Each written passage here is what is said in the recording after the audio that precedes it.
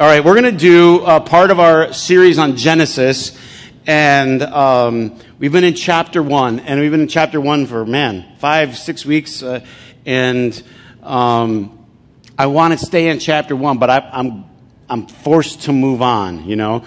But just let me give you a little recap while you're tweeting somebody or whatever you do. Here's what we've been talking about. Genesis 1:1. In the beginning, God created the heavens and the earth, right? Bereshit bara Elohim. God starts the whole thing. And Genesis 1, what we learn, is a poem. And Genesis 1 tells us the creation story more about why than about how of creation. More about why than about how. And we've had the wrong debate going on in our culture that we need to lock in on this is how exactly it happened. It was never trying to tell us how God created. We are thrilled to have and enthusiastic to have the sciences. And the Bible celebrates that as well. Is it Genesis or Psalm 19 that says the heavens declare the glory of God? And that's what we just heard him singing about here. And over time, we've been encouraged to look at the heavens, right? And to see the beautiful, wonderful world that God created.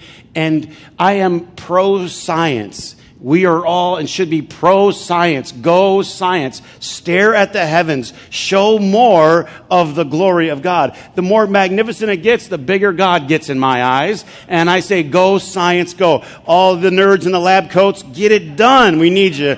And show us the pictures, right? And I mean it. And it shows the glory of God. So the idea that Christians should hide and be worried what science discovers, that's ridiculous. So Genesis wasn't trying to tell us how. It was trying to tell us something different. Why? Genesis 1, we learned that it's good. So we sang about all morning. It's good. God looked at it, he made it, and he said, that's good. That's good. That's good. That's very good. And we learned that all of what we have, our life, our lakes, our birds, our leaves, our snow, our ice storm, it's all for us to enjoy, right? And yes, as you make your way home, but some of you will take pictures of the ice forming on the trees, and you'll send it to other relatives because it's beautiful. And then the sun hits, you're going to celebrate the goodness and enjoy. Remember I was telling you the commandment God commands you to enjoy it. He makes it and he says, enjoy it. So we've also learned that the Bible is actually this huge story. It's a mega story. It's an epic movie. And the movie starts, of course, there in Genesis, and there's an introduction to the key theme of what we call the Old Testament, which is the nation of Israel. And the big theme is the land, the land, the land. And right away, the theme is introduced. We're going to get more into it as the series goes on, but you can't lose sight of it. Quick break. 2 minutes of teaching. The Bible wasn't broke into chapter and verse. So big, so big, so big. It wasn't. It's there so you can reference, well, where do I find this? And you say, oh, Genesis chapter 36, verse 7, right? So it's kind of gets you there. But to think that it's broken up this way misses it. But it was broken up very skillfully with literary usage. So we talked about this, and if you missed that Sunday, you have to go back and watch it. But it's the use of the land. The story of Genesis starts with the land. In the beginning, God created the sky and the land. The sky and the land. And it's a story about the land. And it ends with them losing their land. That's how the story ends. So if you watch the movie and it starts with this and it ends with this, you'd say, there's something going on. So don't miss the big feature, the big movie. Everybody go to a movie and there's like a little subplot within the plot? That's what happens all the time in the Bible. People know all the subplots. Very few people know the big plot. The writer was doing, and so he breaks it up with this idea of the land. The Pentateuch, the first 5 books of the Bible, ends with Moses surveying the land. You say, that's just a coincidence. That's just where... No, it's not a coincidence. It was about the land, right? And then in the end, Second Chronicles, you have King Zedekiah. His eyes are gouged out. Right before his eyes are gouged out, the last thing he sees are his sons killed before his eyes. And then they're all taken out of the land. So this is a story about the nation of Israel. We'll talk later about what we call the New Testament, which is the story of Christ. But this is their story. And there's a lesson in the story. Anybody go to a movie and there's like a lesson, but they never actually tell you what the lesson is. You just have to get it. Wouldn't it be kind of cheesy? And they go, and the moral of the movie is, be cheesy. You kind of get it. So they're hoping, this is so important. They're hoping that you get the lesson.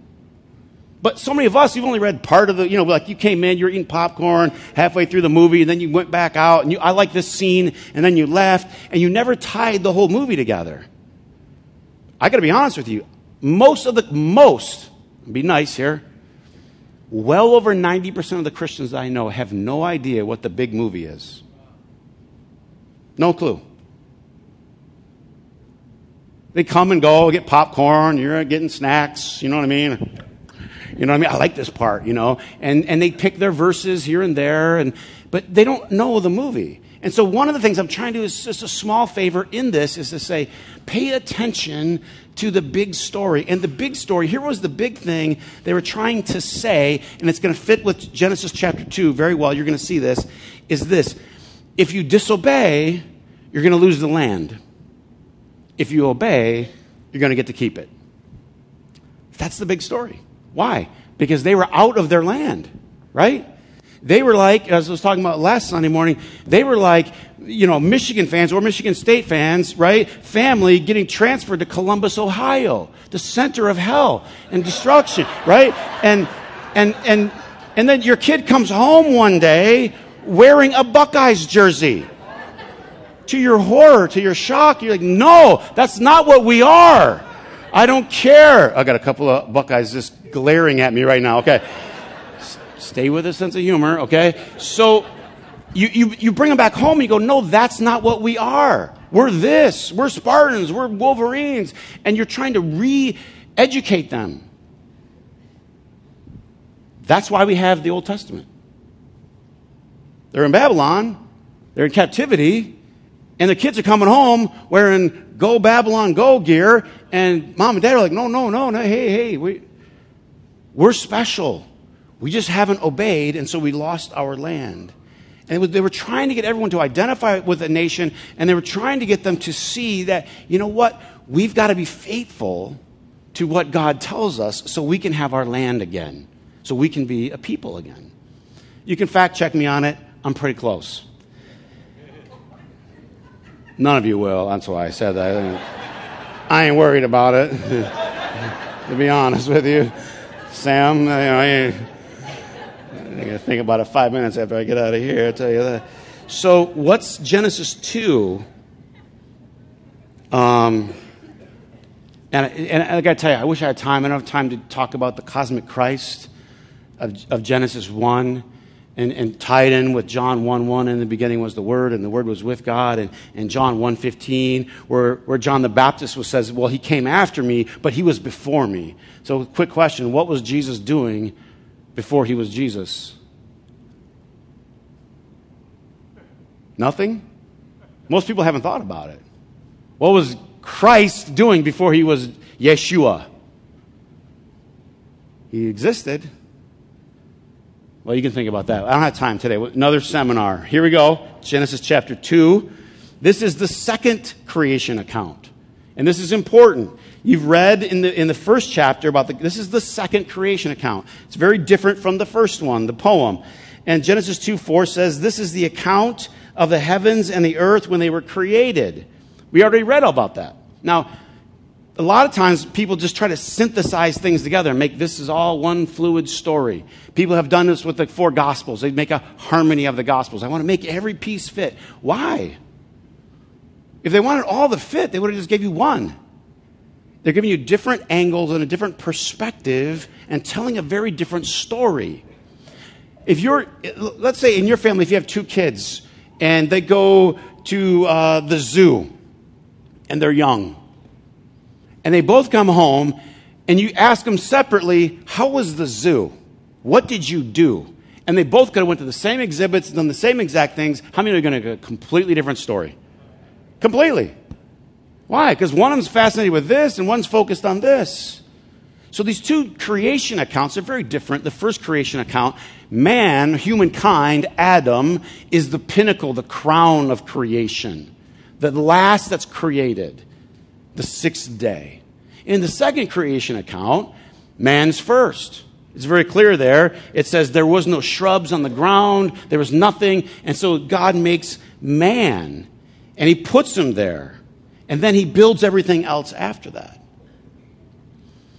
It's very important. It's sort of like having the gift of having two eyes. What they say is if you have two eyes, it's not only that it helps you see, it helps you with depth perception.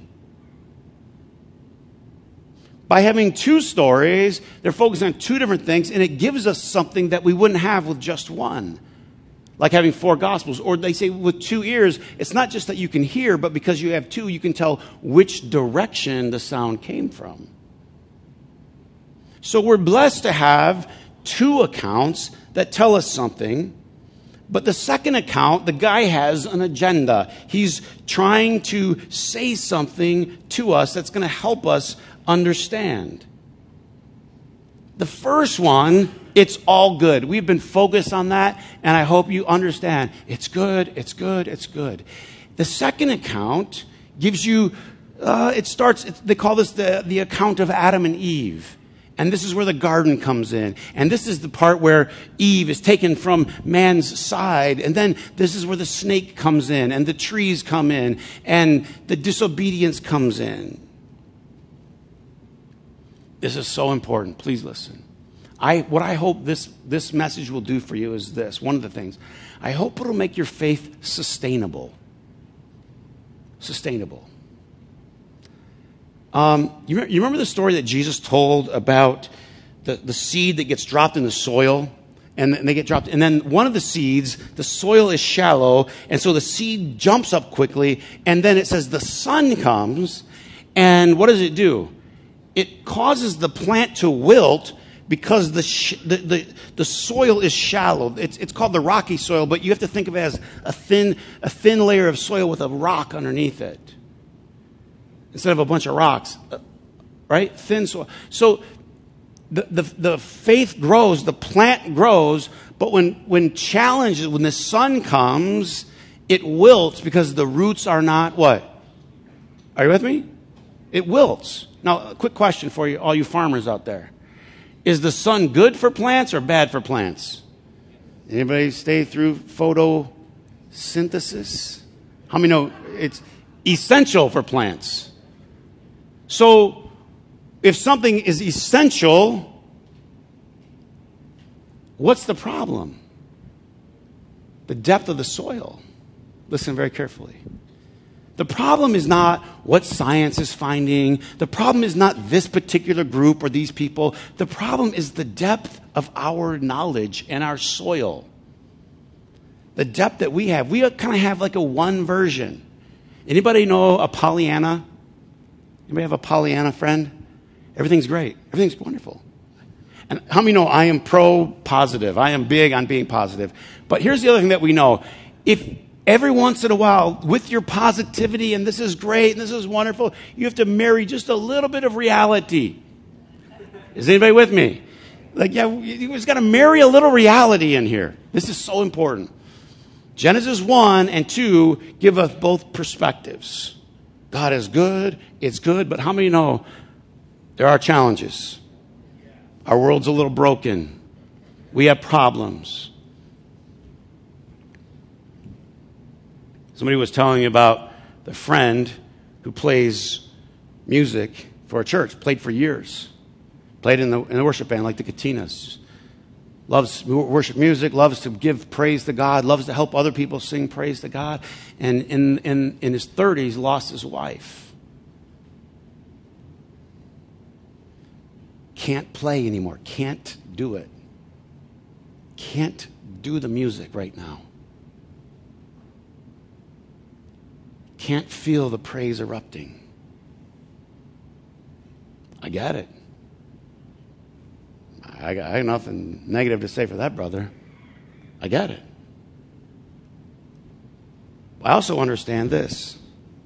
Some of us have been so baked in a one-sided Pollyanna, that we don't ever marry reality. That, yes, this world's beautiful, but this world is a little broken too. There's some challenges. And if you don't have both perspectives, your depth is missing something. You send your kids out into college or out into this world, and you want them to know that God is good and everything's good, but you also want them to what? Have your head on a swivel, as we say in football. You look around, pay attention. It's not perfect. You have to marry a little bit of reality. And so people get disappointed. They get hurt because our world isn't perfect. It's beautiful. It's beautiful. We talked about this one time. It's not perfect. We're not going for perfect. We're just going for good. But listen. Sometimes it can feel like God has disappointed us. And then all these questions come in. Isn't this chapter 2 introduces the brokenness. Quick question. How many here have ever had it where your kids were disappointed in you? My kids were disappointed in me. Some of you know. I'm surprised that some of you can't say yes, or you're lying, or you don't have any. Right? I mean, is it true, Sam? They're disappointed in. Now, here's what I didn't say. I didn't say you disappointed them. Okay? So I'm going to give you a chance to vote again. How many of you can say, my kids at some time in their life have been disappointed in me? Okay, now the next question is, have there been times when it was you that disappointed them? And have there been times when their expectations were wrong and they were disappointed in you, but because of their own expectations? This is so important when we think about God and our relationship to God. People talk, I hear this all the time, personal relationship with God, personal relationship with God. This is a phrase that if you've been around like the church, it's been used and used and used, but I just think so misunderstood and so poor at times. Let me say something that I think. If you've never been disappointed in God, you probably don't have a personal relationship with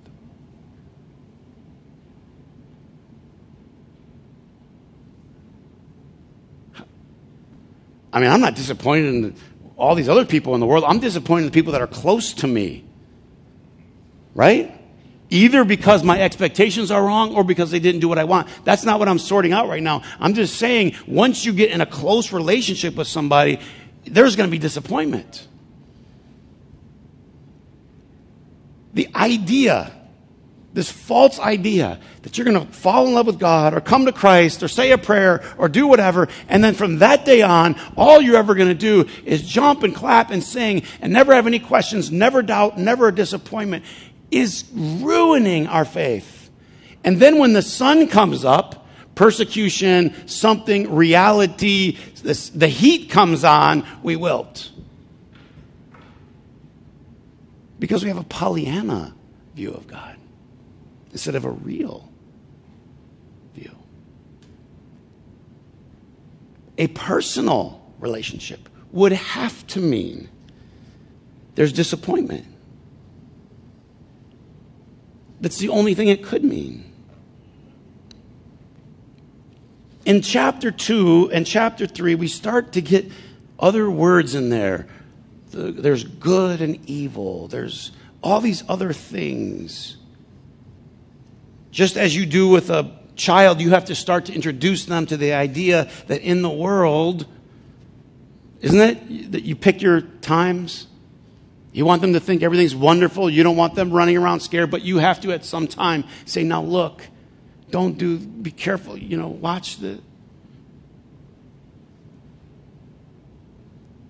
This is what's really important when we think about having a sustainable relationship with God, not one that's going to be there as long as we have a good job and the money's flowing and everyone's healthy, but a relationship that's deeply personal, that's going to stick through thick and thin when things are good and when things aren't.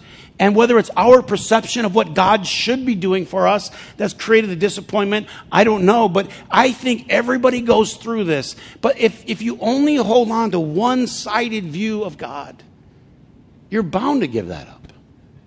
You're bound to wilt. It's not sustainable.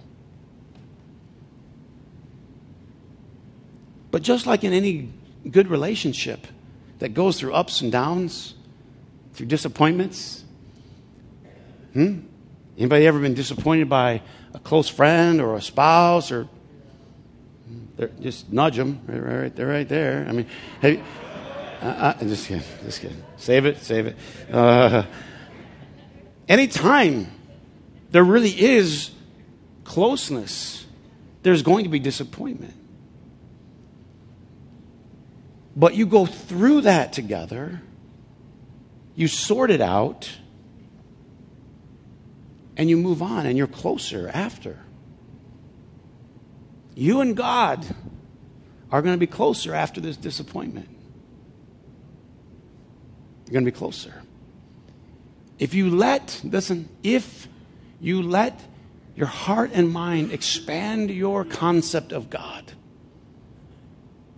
if you take him out of his Santa suit, Well, one of my good friends this year got me a surfing Santa Claus. I almost brought him on stage today. I should have, right? Santa with a surf.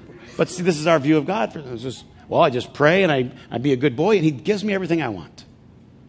But after your faith grows, you realize that God doesn't exactly fit in the Santa Claus category.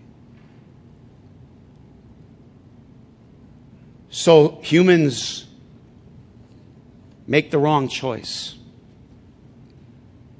Now we're entering into the story of Adam in the garden, the trees, right? The trees. Now, I don't think I'm going to have time to break into this. Let me just give you this little quick one on the side. People have read into this story the idea, what they call original sin, right? A lot of churches in America have been built on this foundation. That is not the foundation of Orchard Grove. Let me be very clear. I'll disappoint you every single day if that's what you believe. If you believe that people are originally depraved, right? And let me be polite, but the more Baptist you grew up, the more you believe you're depraved, right? And so a few weeks ago, I was talking about this, like, we don't think that. We don't think our little children are depraved. But we've bought into the theology that somebody told us that that's what we're supposed to believe because Adam did this. This is all this story means. Adam chose the wrong thing.